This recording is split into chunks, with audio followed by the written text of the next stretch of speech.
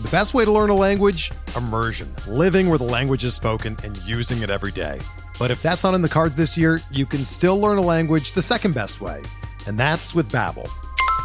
Be a better you in 2024 with Babbel, the science-backed language learning app that actually works. Don't pay hundreds of dollars for private tutors or waste hours on apps that don't really help you speak the language.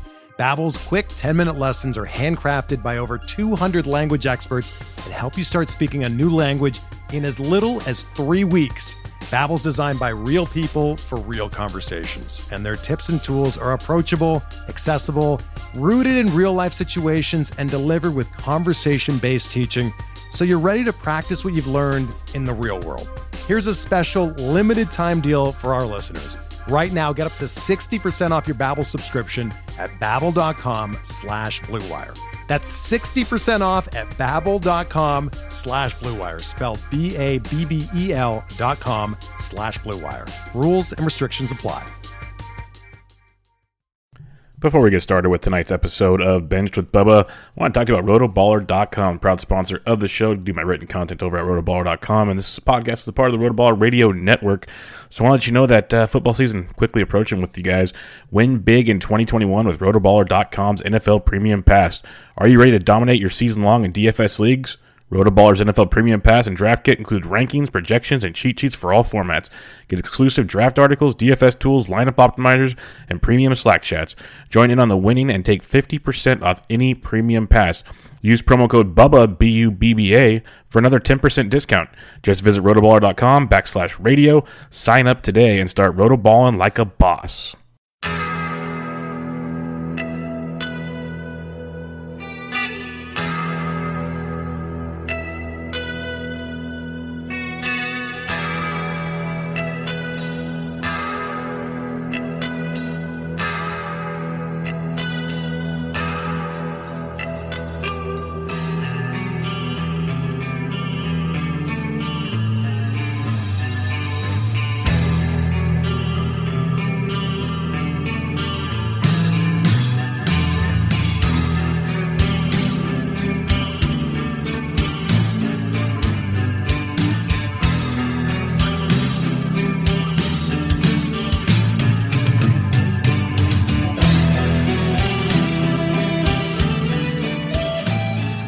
And welcome back, everybody, to another episode of Benched with Bubba, episode 404. Got a special guest returning to the show, one of the good guys, a guy that I like to talk to even outside of fantasy baseball, a guy I'm looking forward to seeing in a couple weeks and giving a nice bro hug to, because this is a guy that I consider a friend. You can find him on Twitter at Deadpool Hitter. Rob DiPietro, how you doing, my friend? I'm doing good, Bubba. Thanks for having me back. I love this show. It's one of my favorite shows ever, and it's always good talking to you. And like you said, not only baseball but life. Yep, it's good stuff, and yeah, I enjoy it because you're a genius when it comes to baseball, but you're an all-around good guy. So it's fun to chat it up with you whenever, wherever. So we'll definitely be doing that here in a few weeks. But tonight we're gonna, Fabs are done. It's kind of like Friday. You'll set your last offensive players, and then you just cross your fingers. That's where we're at now. So there's not a whole lot more analysis we can give you guys, really, outside of like just lock it in and pray type things. So we're going to kind of give a little look back on 2021. It's not over yet, obviously. We can kind of get an idea on a few things. Look at a couple big names. Obviously, there'll be many more names we'll talk about throughout the offseason because there's a lot of polarizing guys that did well, didn't do well, so on and so forth. And then we have some good listener questions from you guys. So we'll hit it all on the show. But, Rob, let's kick it off. I know you won the draft champions overall last season, and you're doing pretty well just in your leagues in general this season. It's not over yet, but how are things looking for you? How many leagues are you winning? All of them? Because it feels that way sometimes. No, thank you. Yeah. I have 15 leagues in the NFBC. Right now I'm in the top 3 in 12 of them. And my worst team is in 5th. So just really happy that like none of my teams are duds, because I feel like sometimes that really sticks out, when you just have one team that's kind of bad, and like it lets you weigh down any good success that you've had. So, but things are close. In my one main event, I'm up 2 points, and several stat categories that can just come down to the last day. I've heard stories, listening to you and Toby talking about, main events that, shift on the last day, and it's to hear the stories. Now you're going to live it. And it's nerve wracking, there's several like stat categories that are close.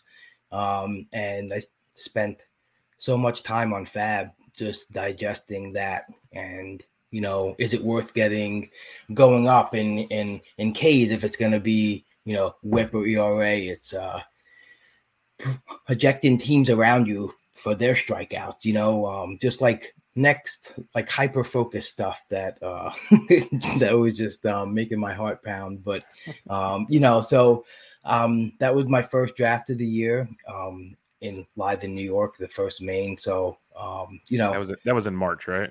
Yeah, that was March 20th. Yeah. So crazy looking back at that team, like just so many things that slowed my team down. But then, I get to the bottom and I got like Jonathan India in the 28th round, didn't drop him after his bad 2 weeks, thank God. And just guys like that have just been a godsend. But, losing DeGrom hurt me. My ERA and whip just like plummeted.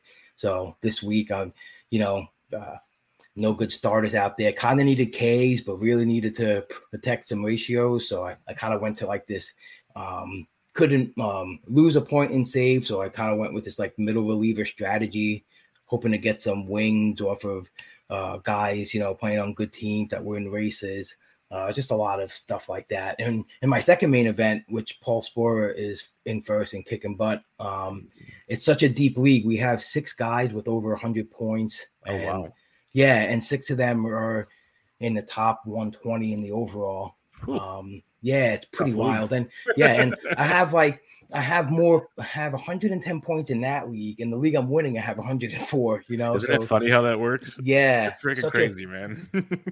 Such a big difference. But I can actually grab third. It made this massive climb and save. So I've been up. And it's just stuff from like that, that you have to be conscious of and learn from. I was up so many strikeouts and I needed saves. I transitioned to, first five closers, then 6, then 7, then 8. Then this week was 8 again with one starter in Giolito. And, I went from like 9th to 2nd. But I think third, but I needed to do it earlier. I think, like if I would have done it earlier, I might have had a chance to get a couple more points. But just realizing those things and when you need to attack, you got to like really put the time in and do math and like, try to look at the teams around you and see who they're using as closers. But it's going to be interesting. I didn't draft enough power in that team, Bubba. It's like one of my weakest offensive teams, but I just nailed all the pitching, so weak power. And I've been able to catch up a little bit. Like I grabbed Eloy off he was like my biggest Fab bid this year, but still needed to draft a little bit more on that end. So, quick question for you, because a lot of this will be open discussion. But you mentioned the power thing, and you've been trying to get it off the wire and everything. And I had a lot of my teams. It was either like even the good teams. You could tell I did really good in pitching or really good in hitting. Like it was rarely a combo of both. It was really frustrating, but. We always talk about how you can chase certain categories. And with all the home runs we have this year, you would think it would be an easy thing to chase. But I felt it was harder than ever because, like, okay, so you go after a guy like DJ Peters, but man, can he crush a batting average? Or if he goes in a slump, he doesn't help you anywhere. It's like at least when a guy goes in a slump, he still gets maybe some walks and steals some bags or something. How hard, like you mentioned, it was hard. Do you think home runs was the hardest category, or was there a different offensive category that still steals to you? Or was it something else? That's a great question. I think power, it was just in that one league where I felt like sometimes, and this is just like league dependent, like some leagues just have a different shift in stats and it could also like dramatically alter the Fabs. You look at the Fab results and even the pricing on 2 different leagues is different, people chasing different things. But I feel like the power was pretty decent. I finally like got into a better groove of not going for like the the bigger, splashier like fab bids, but just trying to chase playing time and lefty righty matchups, or just gaining the at bat edge, and just like lay into power that way. But stolen bases was pretty interesting. I feel like in this last half of the year, quarter of the like a third of the year, I don't know. It's odd, but I've had a pretty good successful streaming with stolen bases, and it come from guys either that were 1 or 2 week guys, or guys that ended up staying on my team, like a Rafael Ortega, or last couple of weeks, Nick Gordon has been great.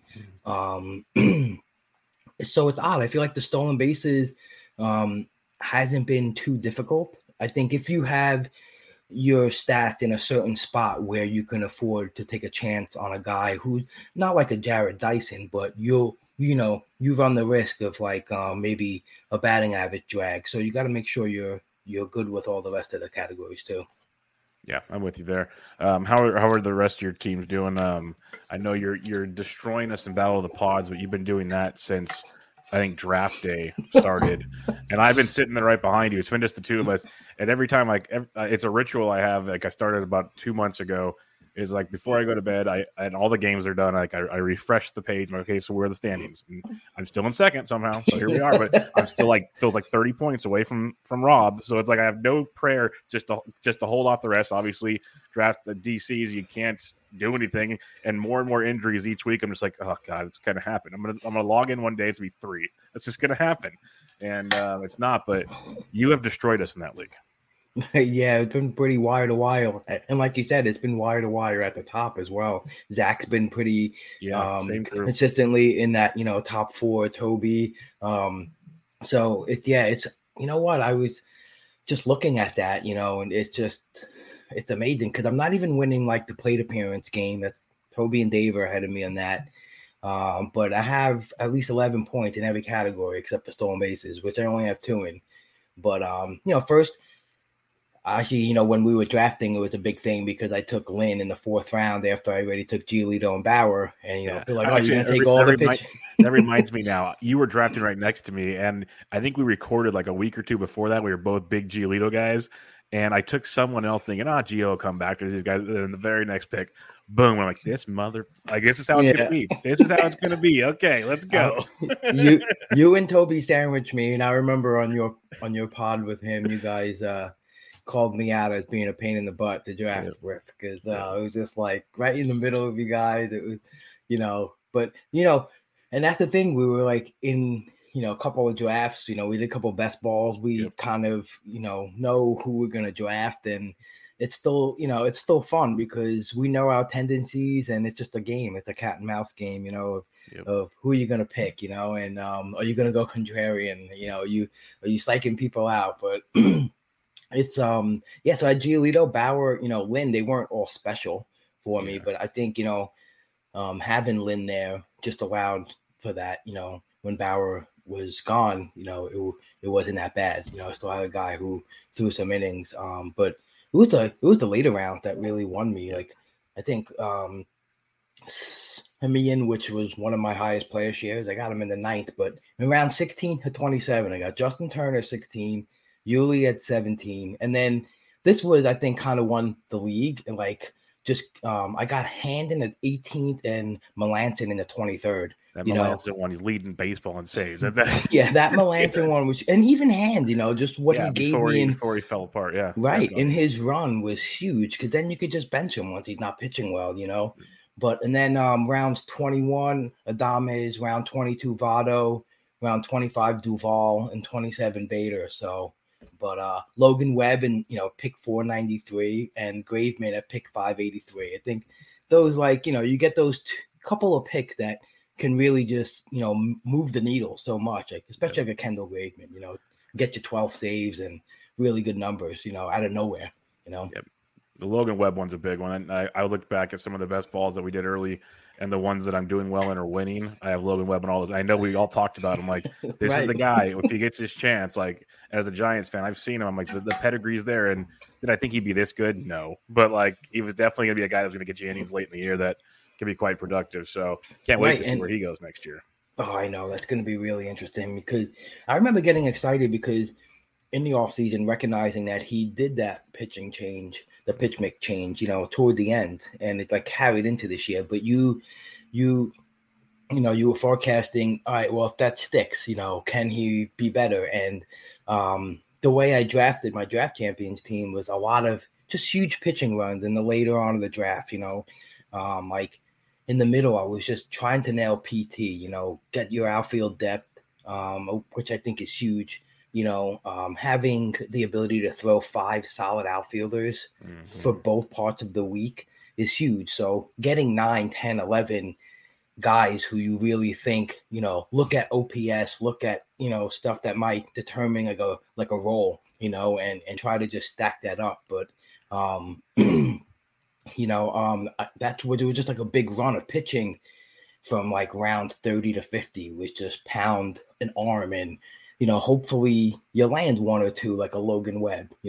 When I won last year, it was Corbin Burns in the 400, so that attracts me to take the time to maybe take your Alex Cobb that might throw a lot of innings, and then also sprinkle in guys who, can possibly blow up, Yeah, for sure. No, it's an interesting strategy because I hadn't done a lot of DCs prior to this. I've done best balls and stuff, but I prefer the DCs for a couple reasons. I still get to set a lineup, so it makes you feel like you're still kind of playing the game. There's still strategy involved there, and it's a roto format where best ball is more of a points system and some different draft strategy there. I really enjoyed those DCs, and I did a lot of NFBC 50s just to kind of get my feet wet in the player pool, and I'm going to do a lot more of those again this year. I think they're great, and it's a great way to learn things. So I don't want to put that's the one thing I did last year, and I it sounds like you kind of did that too, where you started your main in March. All the leagues I drafted in March and closer to the season, I'm top 5 and above. And I think it's because it's all those early drafts we did, and it could easily change next year, of course. But I think it's that the early drafts we did, the prep we did, and like you felt so much more comfortable bobbing and weaving, because obviously the later drafts, usually you're drafting with more talented player pool, of course, because these guys are all ready to rock and roll, and they've been doing their research too, and they're bigger money and everything. But you've done your stuff. You trust your stuff, and it works. So I think that's a strategy I'm going to instill again. Yeah, you're absolutely right. Just doing podcasts, constantly looking at numbers, constantly being in drafts that run into each other or multiples at once. And I feel like when you do that, when you get to like big drafts or any draft and something doesn't go your way, you're less inclined to freak out and be like, oh, like I feel like I did that. I tried to not do any of that this year, like never doing after you pick, like who cares? Like just go to the next guy on your list, like just shake it off, because I felt like it happened to me 2 years ago in the short season main where I was just, my first introduction to playing with sharks. And, those picks that I thought I was going to set min picks on were being min picked before I got a chance to do it. And it was just, wow, so it really got me in that mindset of like, it can't mess you up in the middle of the draft. It can't sidetrack you into, doing something irrational because your head, is not in a good place because someone sniped Mike Minor from you, Yeah. Yeah, I don't know who would do that. I don't know who would do that to you. I have no idea. No idea who would do that to you, but probably some guy that's mad that you took Lucas Giolito. Just saying. But there was we probably had a lot of spike picks on each other, right? Yes. Just like constantly trying to get each other back from. Well, he's gonna pick this guy. I'm picking Brett Suter. Yeah, screw you. But that was the worst part. Like at first, I was like, I don't want to draft next to Toby because we know everything about who we like. Like it was like we talk about it every week, and then I know your stuff. Like I said, we've drafted together already. We recorded together a couple times before. I'm like, this sucks. Like I would have rather been next to Dave or Matty Wood or something, because they're great, but I don't talk to them as often, so it's kind of like a different animal.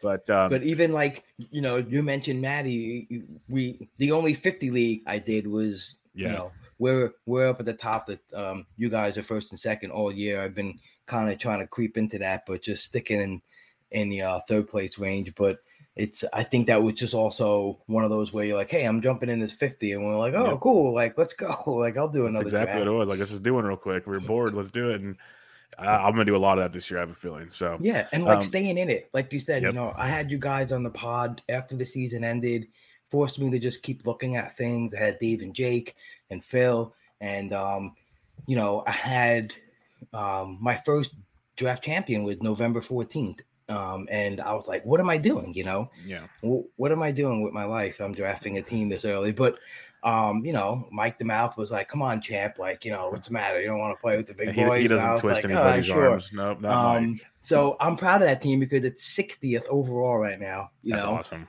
And that's another one where like I'm 140 points ahead of the overall, but there's a guy like 1 point ahead of me in the league, But it's crazy because I had Tanaka on that team. He retired, Howie Kendrick. Just looking at, I was like, oh wow. But just other guys like getting Freddie Peralta in the 23rd, I think I got, and Grossman in the 35th, Votto in the 37th. It's crazy, but it's crazy how when you draft early you're afraid, but you get these crazy edges if you're been tuned in. That's one of the biggest things. Like the reason why I don't mind drafting early is you do get those huge edges if you know what you're talking about. At the same time, you mentioned it with Tanaka. Every single best ball 50, whatever I did early, I have at least 2 roster spots, at least 2 of guys that never even suited up this season, or like they got injured in spring training. So there's either they got injured or they just they weren't on a team. Right. And I go every league. I'm like, oh, that kind of sucks, but hey, that's the breaks. That's the breaks. Like Rick Porcello. Yeah, I have Porcello in a lot. Of course, I know. Me too. Yeah, I have a lot because how did he not sign anywhere? Like, what in the world happened with all the injuries and all the pitching staffs? Like, right? What? Has anyone looked into this? Like, has anyone Googled where is Rick Porcello? Because did he just say screw it? I don't want $4 million a year or something? Like, what is going on here? It's right. Crazy. Every arm came back. Every arm that tried to came back and even failed got almost a lot of money. Like Hamels and I forgot. Hamels got $1 million for throwing like 2 innings for the Dodgers. Like, come on. No, he must have been sad. He was probably on an island and like, I don't want to do testing. I don't want to do this, and I'm just gonna not play ball and live my life, Hey, you mentioned because I know when I had you on the show before the season, and I know you've said it on your show and other shows as well, that last year your first main event was like a massive learning experience. You put your toe in the deep end, and it was you swam with the sharks and you took some lumps, but you learned a lot. You said, and you did a few things, and now you're winning a main event, and you're the top in Sporers main event, and all these things. So you obviously did something right. What do you think was the biggest changes you made to make yourself much more successful this go around? I think I just made sure that it's funny. Like I started off with trying to consume more than ever in terms of looking at different statistics, adding different stat or a metric that I don't want to look at. And I ended up at one point just saying, I'm actually going to start eliminating things. I feel like sometimes you want to just start overloading metrics that maybe even count twice if you don't really understand the stat or the metric or what it's describing. So I think I just made a conscious effort to say, all right, let's pick a specific amount of inputs and just stick to this. And then everything else, just try to dive deeper into a player. But I think really digesting things like, the baseball forecast I've always read and I've always, piled through that. But reading The Process by Jeff and Tanner Bell, that was just, introduced me to things that I had to understand to, play at this level, and understanding those things and then applying it. They're doing pretty good this year too. So yeah, they know what they're doing. Right. And it's just, it's not stuff that it's going to make you feel overwhelmed. They're just very intuitive things that they've put in data behind, just stuff that when you read, you're like, oh, okay, that makes sense, and when you try to apply it, it's just huge. Just really understanding the dynamics of FAB. Jeff just recently wrote a great article on Fangraphs about the replacement level player and in 12 team leagues and 15 team leagues in NFBC, and what you can expect from 600 at bats from a pickup, the most common ad. It was pretty wild because you really get to see what you can add off the wire and what you can't add off the wire. But I feel like that was big in season management. FAB not trying to chase big money guys, tried to make a big. I think my biggest ads were Manoah and Eloy, both in like the 230s. Those paid off. Yeah, those paid off. I think I had a crazy, like a Hiura might have been a mistake, but it was in that league I mentioned that it was very low in power, so it was one of those $100 to maybe try to get, you know, power there. But it's just really learning to control fab and not go overboard with the Julian Merriweathers, you know, like don't chase that. And that's one thing I've learned by listening to the pods, you know, like Toby always mentioned how later on in the season you can really come across saves, you know, because people bow out, people stop competing in that category, and you know, you could just add, well, people may not just want saves, you know, and it's, you know, that's been huge, like getting guys like Finnegan and Flora at the end of the year, and Colomé when he got reinserted, and you know, so you could find it. So it's just paying attention to those things and really, you know, I have a passion in competition, you know, like I want to do good, you know, I want to, you know, put my best effort forward. And I think that anyone can not know all the stats and the skill and the metrics and models and stuff, but if you could dedicate time and like really know where to put that time, I think you could do really well. You know, like if you just really have the urge to, like, you know, that the eye of the tiger, like Rocky says, like just want to beat everyone, you know, so you just spend time like absorbing podcasts or articles or figure out your own stuff. You know, I think Matt Modica gave me the best advice. And one time that we talked, he's like, you're doing well and you're gonna do well. He's like, but when you start doing your own stuff, you'll really blossom, you know. And it's true, you know, when you can absorb everything and learn and then say, this is the way I'm going to do it. I think that's better than, you know, everyone wants the quick answers and who should I start? But then you don't, you know, learn why. But why are you starting them? Right. 100%. That's the thing. And that's how you get better. I guess I should have just said that, just those 3 words instead of the 14,000 I said, but.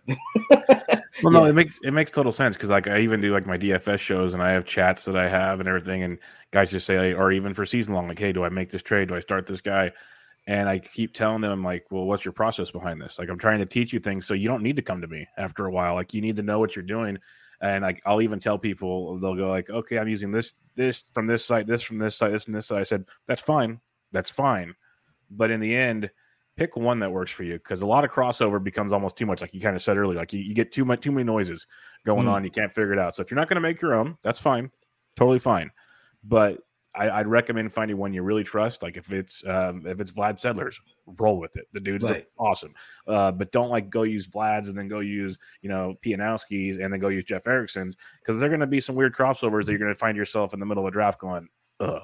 So find what works for you, but learn from it. I love how you said that, 'cause that's one of the biggest things I tell people is, you know, in a perfect world, I can just do podcasts and never do anything else again, because you guys don't need my help with things. And I can just talk baseball with people, and I'm great. Like that sounds phenomenal to me. So learn how to do it and become better. So or go to the tout results at 9 and see what everyone really pays. You can like too. Go to the first thing that's available publicly, you know, and just take a look at it, you know. All I know is in the tout league I was in, if you try to use those results every week for your fab, you are lost in the freaking woods. Because some of them, Oh man, there's so many weeks I'd be bidding on stuff going, what? Yeah, what just happened? But maybe it's just a learning curve in that league I got to figure out. But it was just like, it was different than any other league I've ever been in. I'll tell you that much. So it was very, very interesting indeed. Some other interesting things this year, Rob. Starting pitching. We know, like, you know, Pocket Ace has been popular lately. You mentioned in the Battle of the Pods, you took 3 in the first 4 rounds. I know I went heavy. Toby usually goes heavy. Some guys are saying they're not going to this year because it's not like it's kind of spread out. And this year was weird. Best way I could say it. A lot of injuries, a lot of supposed aces like Luis Castillo and stuff they were really bad at times. Gio wasn't even as good as he could have been. Stuff like that. How are you approaching starting pitchers next year? I know it's a long ways away. This answer can obviously change tomorrow, but at this point in time, like I did a mock draft a week ago. I had the 11th pick out of a 12-teamer, and I went Burns Buehler. I'm going to take these 2 and roll. Nice. Now, do I love it? I love it. We'll see. But I know I can piece the bats together and sleep really good knowing I got Burns and Buehler. And if they stay healthy for a year, you got no chance. But you never know. So how are you approaching it? Yeah, it's fascinating because I think as I am starting to prepare for next season and just looking at, getting time to, it's so funny because, we kind of just look at these snapshots of stats, and then when you kind of just bring up the season long and you're looking at it and you're like, oh, this guy pitched 180 innings, huh? Like, it's just, you kind of lose yourself a little bit, like in the who should I add? Who's going to be a power add? And then you don't really look at the full season stats a lot of times. But so like guys like Zach Wheeler and Alcantara, I feel like I really have to, do a deeper dive in and see, like, are these guys going to be the next guys taking a step up, into the round 2, round 1?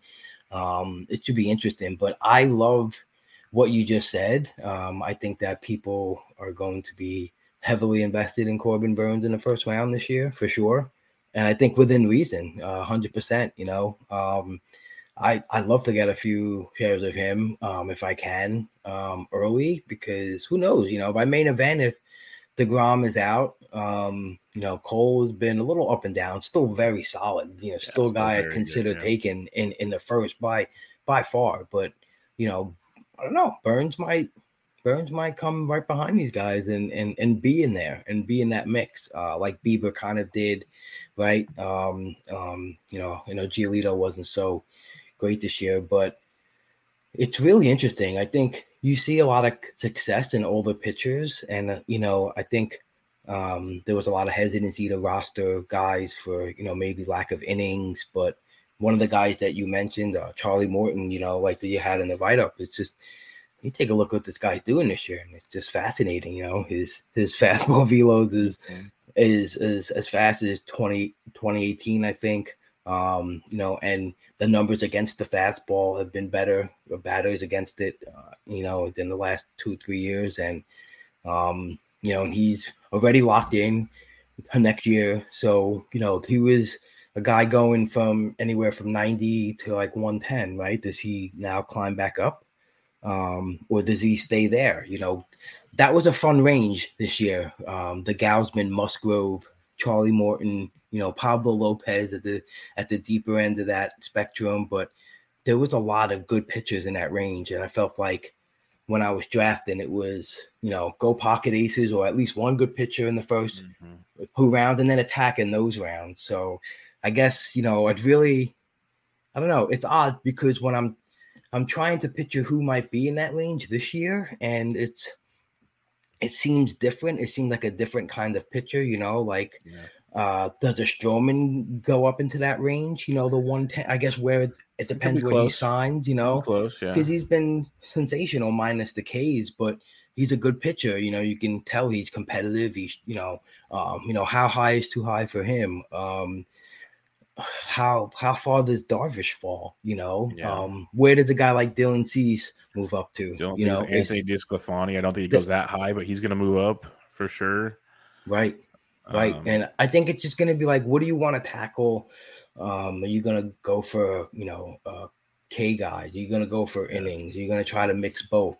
Some guys like Tyler Mahle and Sean Anaya. Like how where do you put these guys? Are they SP2s or are they SP3s? Or if you go heavy on bats, can they be an SP1 for you? I don't know. It's interesting. So when I look at that group, that that same range as where Gausman and Musgrove was this year, that doesn't look as appealing as it does this year. So, and it's just funny because we're doing a draft on Monday and you're basically creating ADP, I guess, I can't wait to see it. I'll tell you that much. I'm going to be glued to seeing that stuff. That's for sure. I know. It's fascinating. It's just because it's good because it's just whatever you're thinking at the time. And it's going to be interesting. I'm doing it with a partner. So, it'll be good too, to at least get another person's sense of where the market is for these players, Yeah, it'll be real interesting to see because I think there's a lot of different opinions on the starting pitcher landscape. It is deeper, it feels like, or at least it's not like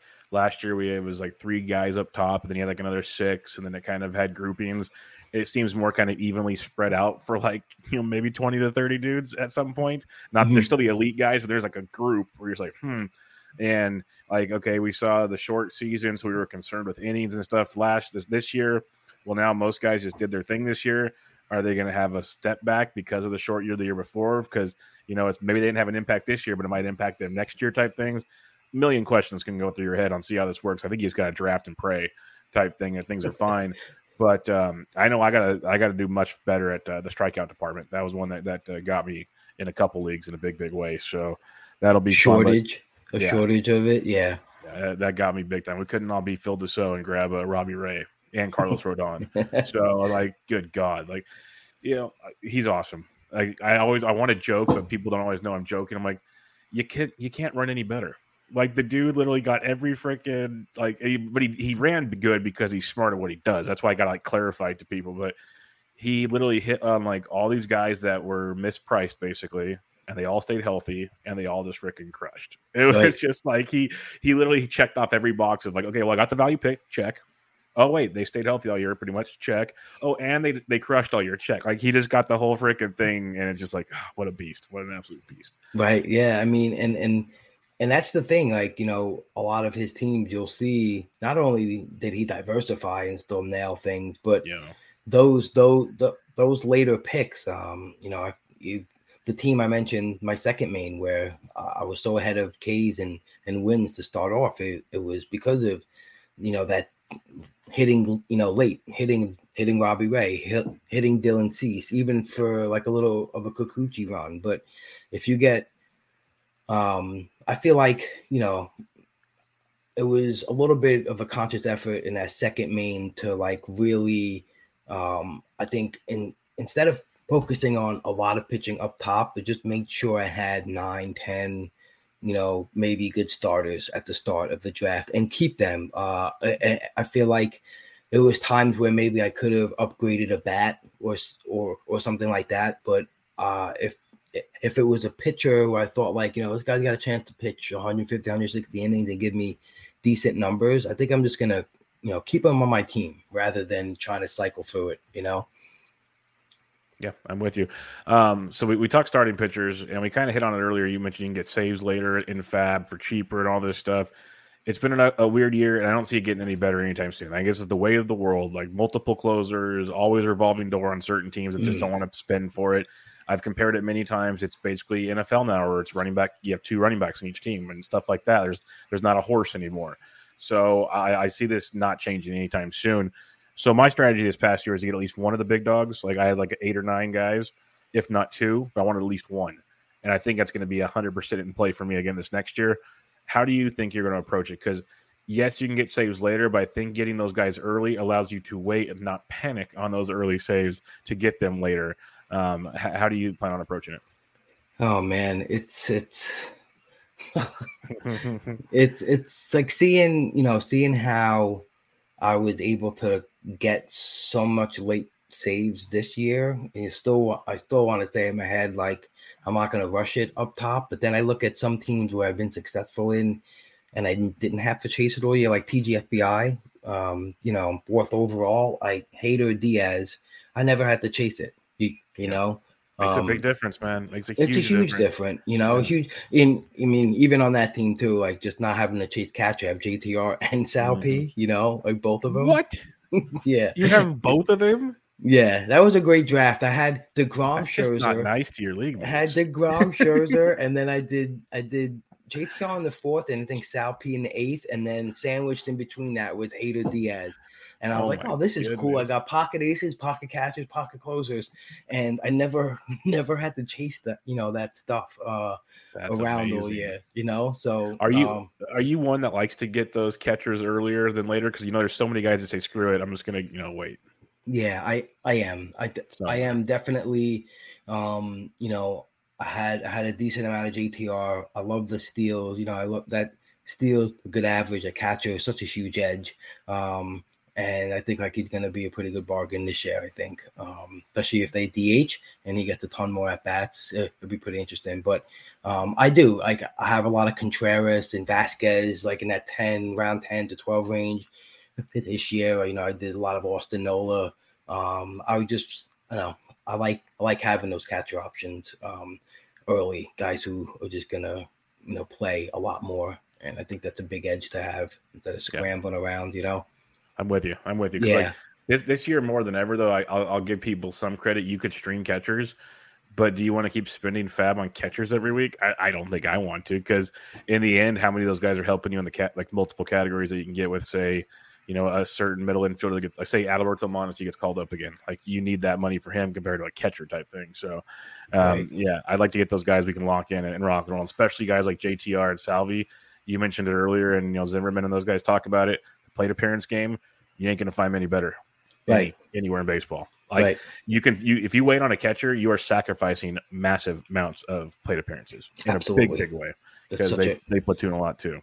Such a big point. But yeah, so getting back to the closer thing, I think in 2019 there was 22 closers that had 20 or more saves. This year there's exactly 22 closers with 20 or more saves, and the guys who had 10 or more was only off by there's 4 more this year than it was in 2019. So it's interesting. It's and if you go through the list, so in prepping for my off-season drafts last year, the first thing I did was bullpens, because in Draft Champions, like our friend Toby, he likes to speculate later on in Draft Champions and just make sure to attack all the bats and pitching first. And so anyway, just I kind of have like the same thing in the Draft Champions. Like, I just want to not spend too much at closer. So the first thing I dipped into is closers and their ARB status, their free agent status. And I think it was so big because it really helped me understand what bullpens might be like, led me to Kendall Graveman early. And just looking at the list now, you see Jansen, Iglesias, Ian Kennedy, Kimbrel, Colomé. They're all free agents. Kendall Graveman, these guys are all have 10 saves or more. So, Kenley Jansen, he's really wild. Like, even without all the save chances for the Dodgers, he still puts up 37 saves. Crazy. And it is crazy. And what's crazy is that he's walking a little more, but he's throwing faster than ever. His skills haven't really looked horrible. When you look at it, you're like, oh, you could. The same old pitcher. Like, we were kind of worried about the K- walk is down because the walk rate went up, but 37. And this is the thing: you're going to look at a team like the Dodgers. They're going to win over 100 games. So even if he saves a third of the games, that's 30 saves. Absolutely. So I think guys like that are going to be the guys that get a lot of the attention, because he always gets a bunch of scrutiny, whether he's gonna, and I feel like he fell into a great pocket this year of drafting. He kind of fell behind the Chapman, behind the Iglesias, like a little ahead Rosenthal and Presley. But I really like when I have a guy like Hader or Hendricks.Hendricks has just been a monster, 0.75 whip. Come on, like, he strikes out everyone. And I think that,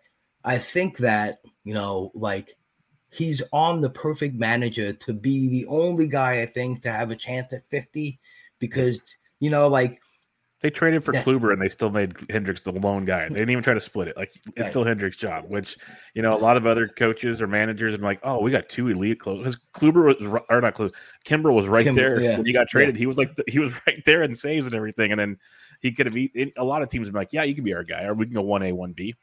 Not with La Russa. Not with La Russa, and that's like the one good thing about him. Being the manager is like, because you can, and he used them in a lot of 2 innings or inning and 2/3, and came back the next day, and you're like, what is this guy doing? And it's like, just let him pitch. He's a beast. Know your players, and he knows them. Right. So, I feel like if you have the opportunity to get your hands on a Hendricks, Hader, Iglesias, I love, those guys are big, Chapman, I think, is going to be interesting, because you could definitely, the skills waning a little bit, but not something to to be like, oh, he's gonna slip so far, because he'll still be on the Yankees. I think he's still got enough talent to like switch his pitch mix a little bit and become, if you're losing velo, to try to alter that. But how far does he fall? And does he just now become a bargain, or is he a guy like we were wondering, like Kenley Jansen? It's like his skills are deteriorating, and next year 44 saves and a 1.4. I'm like, why do we ever doubt him? Yep. It's true. It's true. It's like there's the way I look at it, and again, we have a long ways to discuss before like a big time draft season. But even with his waning skill sets, he's on the Yankees. They're going to win a boatload of baseball games. Like, why are we going to get too fussy about him like people do with Kenley Jansen, who I drafted in a lot of places because people got fussy? And it's like, grab one of these guys, even if they slip a little bit in their production, it's still great production. Instead of waiting on, what committee the Giants throw out there next year, even though Doval looks pretty awesome. But like teams like that as an example, or the A's or something, like, why play that game when I could go at least lock in probably 25 to 30 saves? If not, if they catch fire 40, like, instead of play the game of a guy that might have the job for a month or two. That's the question I always have. Like, I understand there's draft costs, and I might be passing on this middle infielder or this, that, and the other, but my goodness, like the way you have to go and fight for saves, why are we getting so nitpicky? And it's crazy because it is. You're so right. People start to like look at this, look at that, and we talked about it even with Javi Baez. Like, there's certain hitters that they do it to, and so it's just like, guys, look at the big picture here. Like, what are we doing? But I guess it's better for us, I guess. Right, and also too, who knows? Maybe the guys who split, like Steckenrider and Seawald, right? I know there's Castillo's in the picture now, and the next year you got Ken Giles, and who knows what? Like, they're just gonna have a super pen, the Mariners. But if you get a split guys like that, are your three closers maybe one guy, like a Hader with two guys who split, and you're still getting into that 50 save range right off the bat? It'll be interesting. I think guys like Giovanni Gallegos are going to be super interesting to evaluate and see where they fall. Do people think that Hicks, entered the picture again? Well, it'll be interesting. It'll be interesting. Jordan Hicks is on the AFL roster. They want to get some work out of him because he missed most of the year. So the Cardinals are sending him to Arizona, so we'll see him in a couple of weeks. But if he throws well just in that alone, can you imagine these December? Can you imagine these December and January drafts before we get to spring training with the guy? I know everything.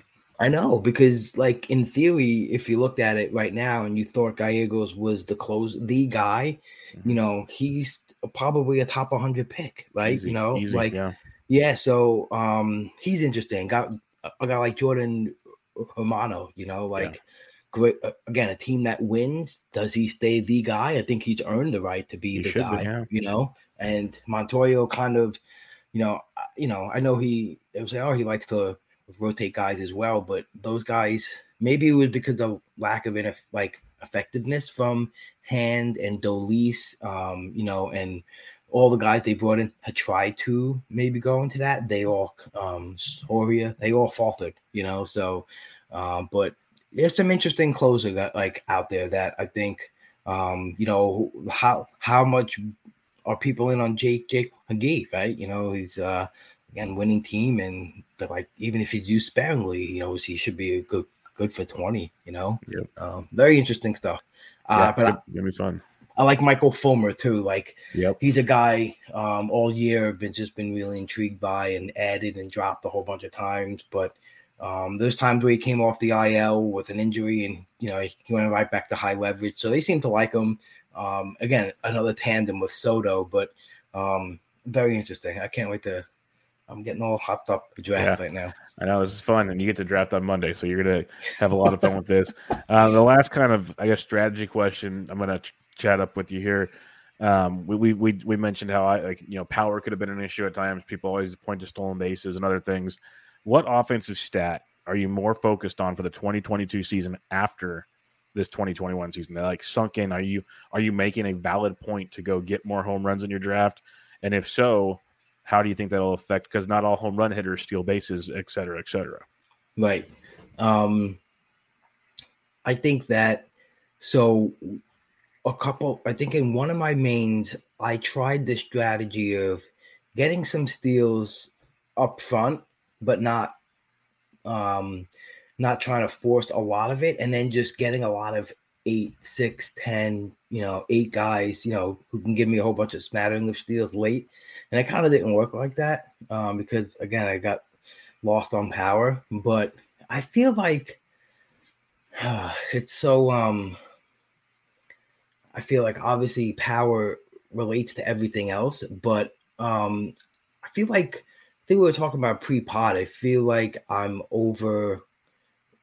overweighing bad strikeout rate, and I think you just may have to just knock it down on, how you view players, because they are striking out obviously a lot more, but the guys who are striking out a lot are really, good players, so I think if you're not playing with enough, I guess, approach to that risk, maybe you lose out on, powers too. And just Javi Baez, 33 and 18. Like, I know you got him in a bunch of spots later on because people weren't on him, and just getting that combination is fascinating, like just because he strikes out a lot, like Luis Robert, got that big flag on him because, he's a big swing and miss guy, and the contact is weak, but I mean, does it really matter? He's actually gotten better. He's gotten much better, since he's gotten much better. And even with, you could tell like he's not maybe running as fast because, he tore his hip, but he's still pounding the ball, or a couple of notches under his max EV, but he still rips it. He still hits 450-foot bombs, so I think he's good. He's really fascinating, Bubba. I think he's one of those guys who this year I thought can be drafted in the 3rd round and be like a 1st round value, and I think he might even be undervalued this year again. I think he will be, because I think one thing you hit on there is he's not running that much, but I think a full off season of letting that hip really heal. Yeah. I wouldn't be shocked if he's running again. Like, part of me hopes he takes it easy in spring. That's all I'm going to say, because I think he could. Right. I think he could still get you 20+ bags next year once he feels healthy again. He's still super young. Like, I know who knows how bad it is, but I hate to break it to people. The younger you are, usually the better you heal up for the most part. And they got technology that'll help him heal up pretty darn good. So they rushed him back. He wasn't supposed to play this year. Remember, like when that injury happened, him and Eloy. And remember, they had a funeral for Eloy. It felt like. And they were hanging up his jersey and all kinds of stuff. But me and Jenny Butler had Luis Robert in our tag team league. Right now is a 3-way tie for first. 103, 103, 103. Ooh. Fascinating league. Like 6 people with 6 teams over like 98 points. It's like wins. There was like it's crazy. Like the 14 team at 74 and like the 2nd place team at like 79. It's so wild. But when Robert got hurt, again, like just one of the things I learned this year was from paying attention to the main event league I was in and talking to guys like Phil is just that, and reading Jeff, just at bat. It's just, you got to let go of guys. You just have to. Like, if you want to compete, you got to get rid of bias. You got to really think about logic and real injuries and be like, that's why Phil dropped Jacob DeGrom, because he's like, he's not coming back and I don't need him. So it's just you have to get that thing in your head, like, I'm moving on. And so I was all in that mode, and I said, Jenny, I think we got to drop this guy. We're going to have to use this spot to stream. And she's like, no, you know what? He wasn't supposed to play. I think you're right. He's not coming back. And then we were even still texting like, oh, but man, like, what if he does? He could help us, but like, no, this is the smart move, and then, I forgot who beat us to getting him back, but, when it kind of looked like he was going to be back, and it's just, he's been a beast. In hindsight, we should have kept him. But at the time, like you said, he wasn't supposed to come back. Yeah, and, what are you going to do? You think hip, you think torn hip, you think like things like Bo Jackson. And you go exactly. They made it sound very, very, very, very, very bad. Right. Yeah. I wouldn't blame anybody for dropping him, because they basically waved the flag on him. Like, hey, we'll see you in 2022. Right. And little did you know, because, well, no one knew. So that's the crazy part about it. The list of players we're gonna talk about that next time. I'm gonna get you back on the show here pretty soon. Cool. We're gonna get into the listener questionnaires. We got some really good ones, so I don't want to like rush through those. I'd rather just talk about these and keep talking strategy here. 100%. It's been some good stuff here, so I'm gonna get to those, and we'll kick it off with Joe McHugh. He asks, who is Rob targeting between pick 200 and 300 and some super early DCs? Like, hypothetically, if he were drafting this weekend, that sort of thing. I'm guessing he's in your league that's coming up. He is. Yeah. it was definitely a little push, and you know what? I'll say this. I'll say, look at the guys who went 200-300 this year, and look how many great hitters came from that part of the draft, and it's just, who is going to be those next guys? Who's going to be like maybe the next Joey Votto that you can get at 280? Is it a Heimer Candelario? Like, is he's kind of shown little growth, but is it enough growth to project him to be taking a next step? And I'm already excited if Candelario's going at 200 to 300. Oh man, I have way too much Candelario. Well, that's the thing. Like, are people going to project Torkelson coming up earlier? True. And where does Candelario play? How much does Miggy? There's a lot of questions to a guy like him, and I figure like I don't know, like some guys are just jotted down to like, where do you think they're gonna go? Like Luis Urias, like he's had a great year, great growth. Power, not too much speed as we thought, but again, on a team though, like the Brewers, they just love to, like, they're almost like the Rays, just ton of depth, ton of versatility, and guys they shift around.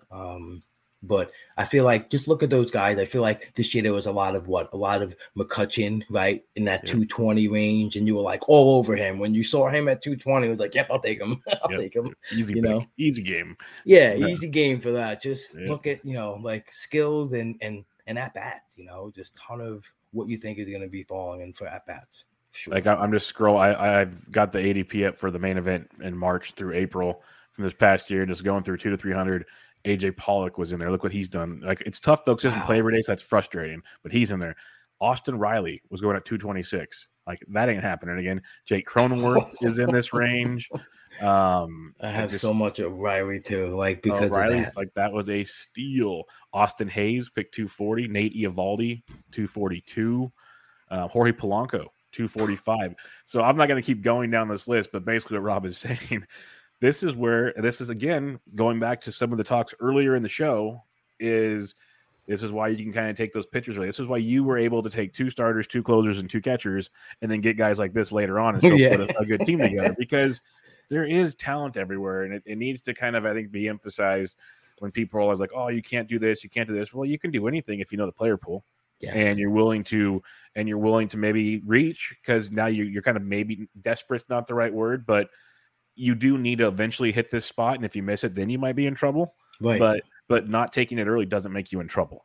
That's the kind of thing. So, like, literally just scrolling back through the first 50, I didn't even go any deeper. Like, imagine getting Jorge Polanco at pick 240. Just imagine that. Right. And he's another guy like him. And he'll still be there probably, because I don't think people believe in it. Yeah, no, I mean, if he's still there, then people are lost. But it's such a deep position still. Such a deep position. Like, you can only take so many shortstops, right? Right. And he was a guy like that I identified. All right, like, I'm not getting Bo early or Tatis early, and I don't want to reach after that. So I'll go for a Simeon. He was on my team this year, and there was a lot of Jorge too, because he was, like you said, he said, all right, well, what if it's just his ankle? His ankle's bad. He could return to 2 years ago, which was solid, and then he gave you even more, where it's like, whoa, he fascinating. But yeah, just so many guys in that range where you just, I feel like that's the boring but beautiful lane. Yeah. Robbie Ray picked 260. Yeah, like when everyone was chasing a Kalenic, and Adele, and you just go, I'll take the guy with 550 at bats. I'll take the guy with the proven track record. It's just the better percentage play. Yep. That's how I've always been. It's like, okay, yeah, would it be fun to have a Kalenic be on your team if he goes nuts? Yeah, it would be. But A, when's he going to play? B, when's he actually going to go nuts? Because it's going to probably not be right away. So that's going to sting. It's like, it's one of those, it's prove it to me, like Wander Franco. He'll be a fun discussion point this year. he's proven it to me enough where it's like, okay, he might be worth a pick. Now, as high as he's going to go, probably not for me, but I get it there because at least we know what he's going to do, and he's still young, and I think he is that guy. But right, because you watch it and you see it. He passes the eye test instantly. Like a Kelenic, he still looks a little, off, a little rough around the edges. Right. But so like he was another guy. Like during the draft, and I got on Zach Wackman because he loved to pick him. We got into it. We made a friendly bet on Justin Turner or him who would have a better year. And I still ask him about that. But it's just little things like that where you can take a boring guy who's who what to do, but a guy who I thought like if he hit his upside would be like in that range. If Kelenic even was a little better, was Tyler O'Neill. And because saw you saw speed, you saw power, and that's when I don't know. I feel like a lot of my draft champion teams too, like get those at bats, get the surefire guys, and then when there's this guy that's peeking out that says his skills scream out, even his teammate Harrison Bader, like later on in the draft, take a chance on guys like that where they can go 20-20 and just give you, a ton of value, So yeah, Joe McHugh, that's look in that range and you'll find plenty of good nuggets. Let's see who gets the best ones of them all. That'll be fun. Ryan Ireland asks, the way too early, what positions do you potentially see depth at for 2022 that you could see yourself fading early in drafts? So is it shortstop again? Is there a certain position that stands out to you as a deep position at this point in time? Not too deep into that yet, but yeah, we just mentioned, that shortstop list, and even if you bring up the auction calculator on Fangraphs, right, for shortstops in a 15-team league, right, you can see Bichette, Turner, Tatis, Semien, Polanco, Baez, Brandon Crawford, Tim Anderson, Bogart, and Story. So see 8, 9, 10, Anderson, Bogart, Story, guys who are going way ahead of, Brandon Crawford and Javier Baez. And then you go even deeper, 11, 12, and 13 is Correa, Chris Taylor, Swanson, Jay Cronenworth, Willie Adames, Jazz Chisholm. Like, yeah, that's deep, if like, Ahmed Azario, he might be another great player to get at like 200, Definitely. Nicky Lopez. Right, like right. These guys are going to get at bat, and they've proven, they've taken a good skill leap. I could definitely see shortstop being 100% a spot where you can, fall back on. I think, second base is pretty interesting because, you got guys like Max Muncy, like if you play him there, or, Jonathan India is I think is going to be really coveted going forward, but it's also a kind of top heavy, there. So yeah, I think shortstop is a spot. Third base is really odd. It's always an odd spot. I felt like I found myself playing guys there that weren't typically in my head, like third base profiles, like Gene Agora, kind of Alefa, guys were like Luis Urias, just guys where you're like, oh, well, this guy's giving me speed and power, but it's not your typical third base slugger. If you didn't get guys like Devers or Machado or Austin Riley, you were probably playing guys who can do multiple things at that spot. And then outfield, Bubba, like outfield is the spot where I feel like that's where you get your edge on like early draft champion teams, really just get into the playing time and get into the depth charts of teams and really just try to take your best guess who's going to get more. Yeah, that outfield. It's such a great point with the outfield because, like I said, this year was the first year I did a kind of a good amount of more the DCs and FBC 50s. Usually it's mainly best balls where it's, it is what it is at that point in time. Mm-hmm. And the outfield position, it's 5 positions each week. Like it doesn't sink in at first. You're thinking, the outfield's so deep. It's so deep. I'm going to go to this. It's 5 positions. And when you start getting injuries, it gets harder and harder to fill 5 positions. Right. So it's such a great point you make to make sure you have, you were saying 10, 11. Like it's no joke. It's definitely one like that. Just outside of like starting pitchers, you want a deep starting pitcher realm because you got to have those innings. Well, you need those at bats in the outfield. It's a phenomenal point. And write down like hard targets. I felt like that was my best like best thing I did is I had a little like piece of paper and it was like first base, second base, and I kept a little tally. And I had firm numbers that I wanted to get to 11 outfielders. Like through multi eligibility or not. Like if you just a strict outfielder, if they qualify outfielder, I want this amount. And like if you have a good discipline like that, where you can make sure you cover your bases, make sure you get 4 or 5 multi eligibility guys. And I feel like, and on my best draft champions, my outfield is like. Every week it was just like, what do I do? Like I would spend time on it. Like, great problem to have. Exactly. But it was a problem where I was like benching. I have I have Austin Hayes, Brian Reynolds, Rosarena Grossman, Kyler O'Neill, Avi Sale, Grichuk, Brantley, man. Even Taylor Ward at one point where he was on a roll, and I had guys like Robles too. But it was weeks where I'm like, well, who do I start? Grichuk made it easier when he started losing playing time, So like, all right, well, that became easier. But you know how many people didn't have the depth you have that still had to play Grichuk? Right. That's the problem right there. Like that in a nutshell, those extra, like say just 3 games a week, you had a guy getting 4 at-bats a day. Big. Right. Huge. So yeah, outfield is huge, like even if you don't attack it early, just keep drafting it, like keep drafting guys who you can put in the outfield. It's so, it's such a spot where you need to just hog it all day. Yeah. One thing with you mentioned third base, that's always one that gets me where I kind of feel like I need, like if I can get a J-Ram, I'm so happy. It's just like, okay, boom, we're done. Perfect. Everything we need right there. Right. Like there's a few other guys for sure. Riley's in the mix now and stuff, but first base for a while was kind of that way as well. Just looking at the Razzball Player Rater, it has gotten much deeper. So that helps too. Still, that shortstop still where it's at, I think. But I think third base and maybe second base is where things are going to be interesting when it comes to draft season for sure. But get your outfielders. That is the most important thing you can take away from this. At third base, Bubba, where do you think Devers goes next year? You think he comes back into the second round? I think he's a second round guy. I think he's a second round guy. Yeah, I think people saw like he's still so young. He's still so young. He steals a little bit. I don't think people realize that. And he steals. I think in the past, he's stolen more than he even did this year. That could come back still. Like we used to say that about Machado. He doesn't steal anymore. Well, now he's stealing again, people. Like things happen year to year. You don't know what injuries guys got. And like, just let him be. He's still so young. If Devers can sneak in 10+ steals to go with everything else he does, he's worth every penny. Every penny.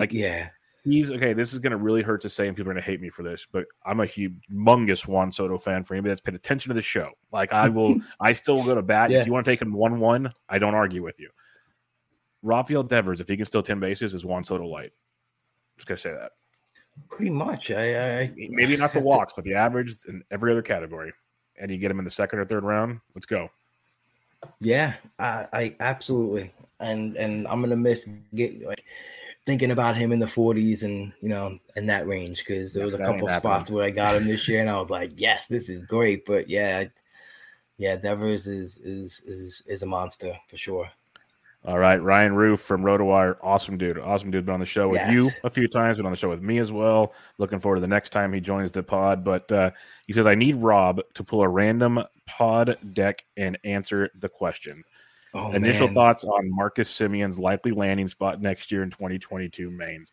This is a great question because you said it earlier, and we've seen it many times. The main event ADP is not like many other leagues you'll be in.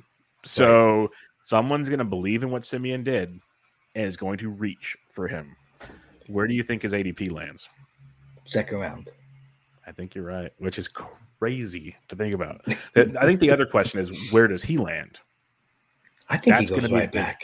He should. Toronto should give him whatever he wants. Especially with losing and especially with losing like Austin Martin. I feel like, that was probably maybe their option to, bring up. True. And, good point. And you look at Biggio and like, I don't know, is he garbage? Like Espinal's playing over him, and I don't know. I think he goes back. There back into second round. Yeah, probably. Yeah. I mean, you take him ahead of Tim Anderson, right? I mean, yeah, I think you have to, but that's tough because Tim Anderson. I hope he falls. I'd love to grab Tim Anderson in round 3 or 4. Right. That'd be great. Like that's another one of those guys that falls too much because of his batting average, Rob. Right. People see that like, oh, I can't take him that early. Yeah, you can. He's going to score 100 runs. He's going to drive in probably 70 or 80. He's going to hit 20, 25 homers and steal you 20 plus back. Like, come on, people. Get over it. And you know what, too, when, you read about, he changes not changed it so much, but he said since 2017, he's just been trying to get the ball in the air more and more. And Semien, when someone said it and you see it in the numbers, like the fly ball percentage goes up from 39 to 46 to 49, and the launch angle goes from 15 to 19 to 20 and a half. You see it, you see the max EV go up from 107.2 to 108 to 109.5. Like, he's making an effort to slam the ball in the air and hit homers. He's doing real good at it. He's pulling the ball like 50% of the time. Like, maybe that comes down a little bit, but he's doing the things that you check off boxes and say, yeah, this is what a good power hitter does. And to add in steals and 112 runs. Yeah, he's a stud. Yeah, I think he lands there because, especially if he comes back to the Blue Jays, Yeah, absolutely. It's a good comp with where Tim Anderson will be. They should be pretty close to each other in the grand scheme of things. So I think that's a very, very intriguing call there. Just for fun, do you think Semien goes before Manny Machado? I don't think so. Okay. What about before Trevor Story, who might not be in Colorado? Oh, man. He's a guy that might fall. I think, so I feel like a lot of people will still look at, so the projection for him, unless you like change it, right, will still be such a good projection. So if you're a projection guy and you're looking at it, you're like, oh, Story's still the guy. He's still the preferred guy probably. But yeah, I mean, man, but you also how he mailed it in, it felt like he did. Yes, definitely did. And I don't know. It's just, you just got to wonder about guys who just mail it in. I get it. They didn't do it. They mailed it in on him. They mailed it in. I'm not going to get hurt. I'm going to go get paid. Yeah, right. And so, do you fault the guy for that? But you also, he still have a job to do, and he's obligated to. I agree. So close. But I would say, pick a landing spot for Story. Like, what do we say? Like, are the Giants a team that will go after him and put Crawford at second, or is that not an option for them? Like, I don't know. Like, it could be. They were interested in trading for him. Right. I think if the Cubs are saying they want to spend money, he'd be an interesting one. Cubs, right? Yeah, if they actually spend. I don't believe it until I see it with them and from everything they've done. But they said, and they have it, they'll have tons of money that they said they're going to spend, and he'd be a good one to put in the shortstop position. Man, what about the Yankees? Yeah, they need a shortstop. But let me ask you something, Mike. Don't you think the Yankees should just probably wait for Ohtani and just make a run at him? Or like a guy, I don't know. The Yankees, why don't they do both? Right. I don't know. Those things are done with them. They are. Ohtani, you think, has to go there. It just makes too much sense. Right? I think it does too. But, and there's just a ton of good free agent shortstops, right? So you got Baez, Carlos Correa, I think. Corey Seager. Yep. Right. So that's what do the Dodgers do? Like, do they shift Turner to, shortstop and, play Lux there and, maybe not make a run at Seager, or do they bring him back? It's just that's 4 good shortstops. It's going to be real interesting to see. That's why that's why the Giants just said, screw it. We're going to extend Crawford for 2 years for cheaper than any of these other guys. And by then we'll have our stud prospect shortstops up and we'll call it a day. Right. That's what we're doing. I like the Correa to AJ Hinch reconnection. Yeah, that makes sense. And I like the Tiger team, man. They're hard. Building something real nice there. I love it. And it's one of those teams, you mentioned like Fulmer and Soto's just I don't know if you caught yourself just watching specific teams so much because of these random roles, like, Floro's into the save, and I'm putting on the, the end of the Marlin game. Like, what's wrong with me? And like, you learn so much about these random teams. Mm-hmm. Like, I felt like I learned so much about the Tigers, but watching them, I was like, and they bring in these guys like, Derek Hill and Willie Castro, and they're all like good contributors. And I feel, with Torkelson and Green coming up, and I like it there. They got a bunch of pitchers coming up to join Mize and Skubal. Like, these guys, they're probably like 2 years away from making some fun happen, maybe 3 years away from actually contending. But by then, Miggy will be off the books. Grossman will be off the books. They'll have so much money to spend. Right. It's gonna be dumb. Like, that's why they can go and get a Correa right now and put him in for like 7 years if they want. So then his last like 3 or 4 years will be prime. Let's go win some stuff. Right. And you look at a guy like Grossman, like, I think a lot of people question that signing, but you see, like, when you like what like a good $8 million solid all around player can do for the team. Like, he added good value to the team. He added a bunch of wins, but he also just like is a steady presence where you can have these other guys around him just getting a feel for the majors, and Baddoo, getting better. Well, he's the perfect, like, hey, we're rebuilding, but we want to teach our kids while we rebuild. Right. Like, that's basically what you're saying. Like, I used to laugh, like, back in the day, like Omar Vizquel's of the world. It's like, yeah, they're washed up, but we're going to keep paying him $8 million a year because he's going to teach these young kids how to play baseball. Especially like, and I know it's a different with Vizquel, but especially a lot of the teams that have like heavy Latin influence, you see stuff like that. But Grossman's a great example of, he's seen it all, he's done it all, he still has game to play, so he's not just like throwing in the towel. It gets frustrating when certain teams, like say the Marlins or whatever, just don't do stuff like that. Yeah, right. I'm with you. Ryan Ireland has another question for you. He says also, is Rob's boy McKinstry the new Chris Taylor next year, or is it Lux, or is it Chris Taylor again, who's a free agent? Who do you think that role is for the Dodgers next year? Very interesting.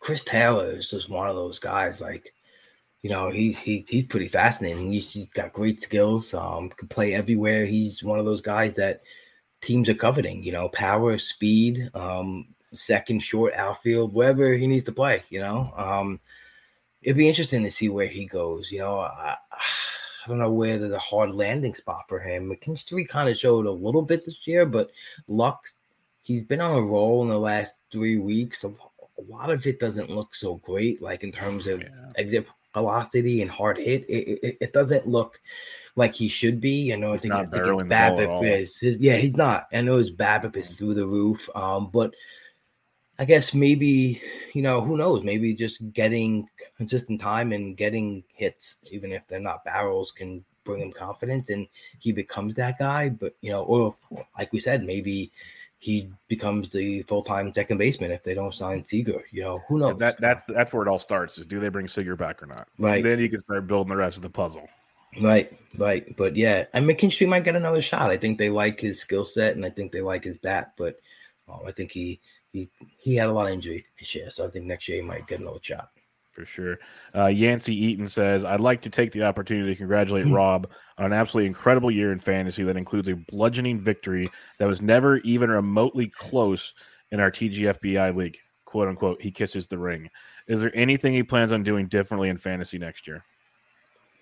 Different in fantasies. So I think I am going to, well, format wise, I tried cut line. I'm getting rid of that. I didn't like it. Yeah, I only do the Raz Slam, and that's about all I'll do. Curtis Jones is awesome at it. He's sick. Yeah, I don't have whatever mindset to do that right now. Yeah, and I actually don't think, I don't know. It's just odd. It's like it's not a draft champion, and it's not weekly fab, and it's twice a year fab, and then there's the playoff system, and I don't know when to check it. I don't know. It's just Anyway, I get rid of that. But I think what I'm going to do different next year is, in this off season, I learned like SGP. I learned what that was about and how it evaluates players. Definitely helped me a ton. Definitely make me understood a lot more about rotisserie.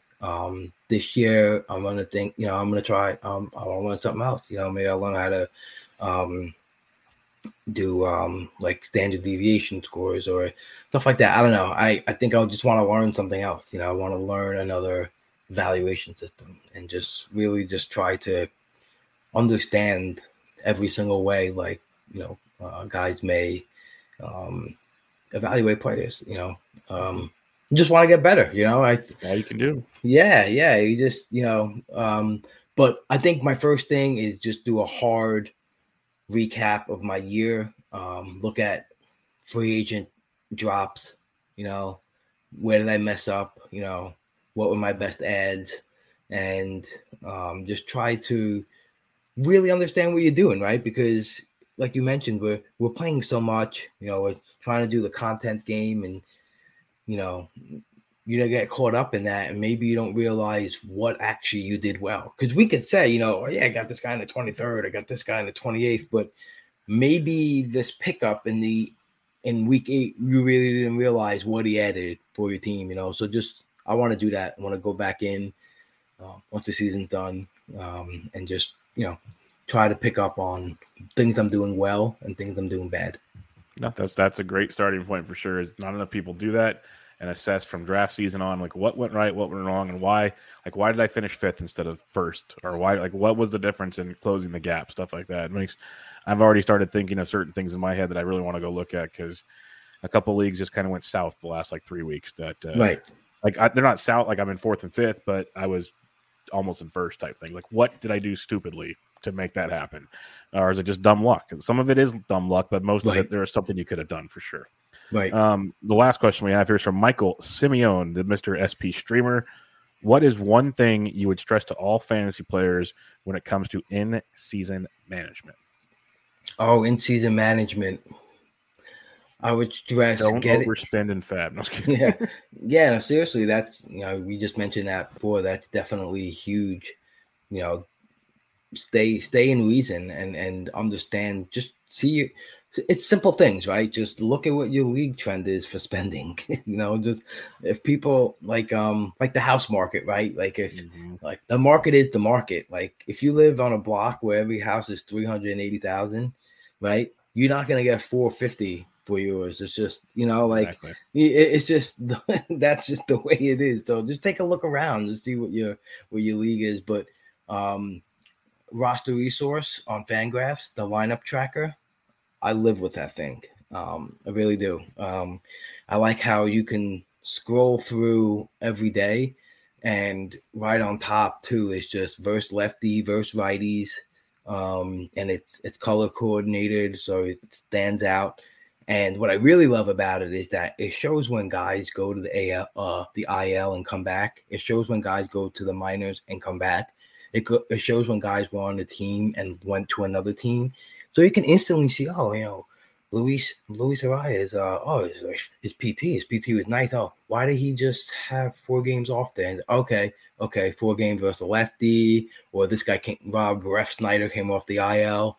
You see this snapshot, right? And I just hound it, like all my lineup positions, just pretty much. This is the first stop, like we mentioned, we got to set the lineups and DCs, just like, all right, you go through all this, you see the playing time, and then it leads into fab. Like you just kind of understand right off the bat, like you, without even thinking about it, Mike Moustakas is playing versus all the righties, and and so I was playing against all the lefties. Just knowing those simple things can just gain you a ton of stuff. And I feel like Razzball, I used Razzball this year. It was my first year using them in conjunction with Baseball HQ. Just pull their data and just, try to determine the playing time trend. And also, like, I think what Razzball and Rudy does really well with just having a snapshot of what players might do Monday to Thursday, but don't just look at the numbers and say, oh, this guy is the 6th rated guy, I'm going to play him. Like, just kind of understand why these rankings might be spitting out, right? And I think that's the best thing. Like I've always learned from Baseball HQ. Once I start, like that's where I really became good at fantasy, is because they teach you how to fish. You know, they don't just say this is it and this is why. They'll say this is how you get to a determination on a player. And when you see a projection for Friday to Sunday, and you're like, oh well, why is Luis Garcia like so high this week? Just take your time to understand why. You know, is it because the opposition of the pitching? You know, is it because he's facing 3 righties? Just really, you know, digest what things mean. If you don't understand what weighted runs created plus is, look at the glossary. You know, take the time. I think like Jeff Erickson and Scott Einstein, they always say like, it doesn't hurt to look, right? It just takes 3 seconds to look at something. You know, you may be like looking at all these things, and it's like, instead of wondering, oh, I wonder if he's playing versus lefties, just go check it. You know, there's so many resources out there. Like it's definitely doable. Yeah. So just get a good routine and stick to it. You know, like you do with your podcasting. It's just you have a schedule and your money with it, and that's it. You know, it's like if you have like good habits in fantasy baseball, you know, just, you know, don't walk to the fab line at 20 minutes before the lock and just, you know, pick a bunch of guys. I think that's what I love about Vlad's articles is he'll write in it like, hopefully everyone's just looking at the charts and not reading my words, because that's when he puts in like these random nuggets. Like, you know, like he'll have like a first baseman lifted. He goes, I really want to have him higher, but I want to see if anyone's reading, you know, the words I'm writing rather than look at the chart. And it's true because, so just take that extra step to understand, you know, the whys of things, you know. So that would be my biggest, don't just look for the answer. Don't just, you know, DM Bubba and say, who should I start? Like, no, I'm serious. Like, you know, like we said earlier, like really understand, you know, why maybe some people may be giving this advice, you know, so dig into it. Yeah, no, we're here to help, but I prefer if you learned things. Like there's a lot to it, like Rob's saying.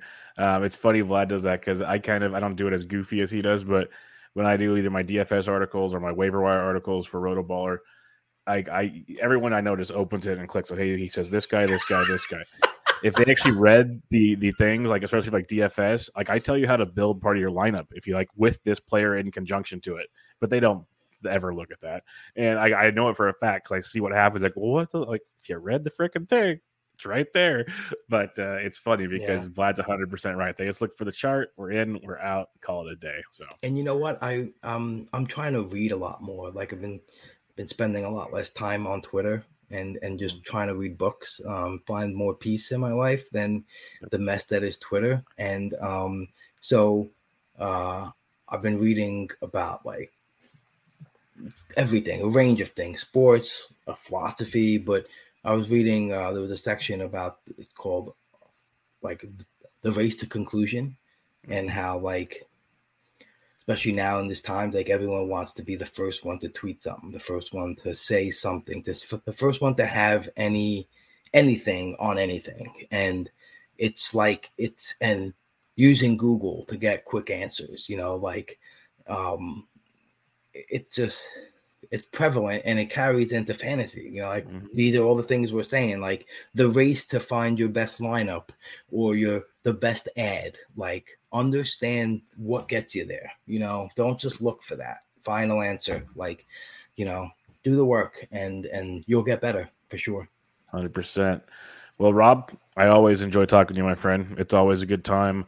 Baseball's fun, but just talking to you is good as well. So we'll do this again soon. Like I said, I'll hit you up after this. We'll schedule this again, talk some players and some more stuff. But a lot of great, just kind of looking back, a lot of philosophy on playing the game of fantasy baseball that I think we can take from this season and going into the next season that people should use before you even start looking at evaluating players, stuff like that along the way.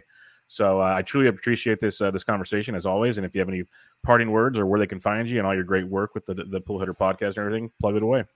Yeah, thanks, Bubba. As always, it's great coming on. I love when you reach out.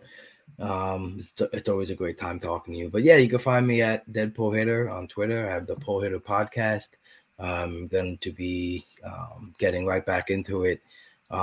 once the season's over, getting into some league recaps with some of my league mates. So in my main event one, I'll have on like Frank Stample, and we'll talk about some things that, happened in our league. And, like I said, like the best ads and the worst drops, and just trying to like highlight, like we're saying, a philosophy side, like what are we doing wrong? Not even players, and how we're drafting, and that, and just have on some guys who won a lot of league this year, and just try to get inside their brain, and I feel like it was good. I learned a lot just bringing on anyone who just played in several leagues, and like saying, getting Curtis Jones on, like teaching me how to play cut line, and it's cool. You get to learn all these different things. So hopefully get right back into it once the season's done, and so everyone can get nice and prepared early this year.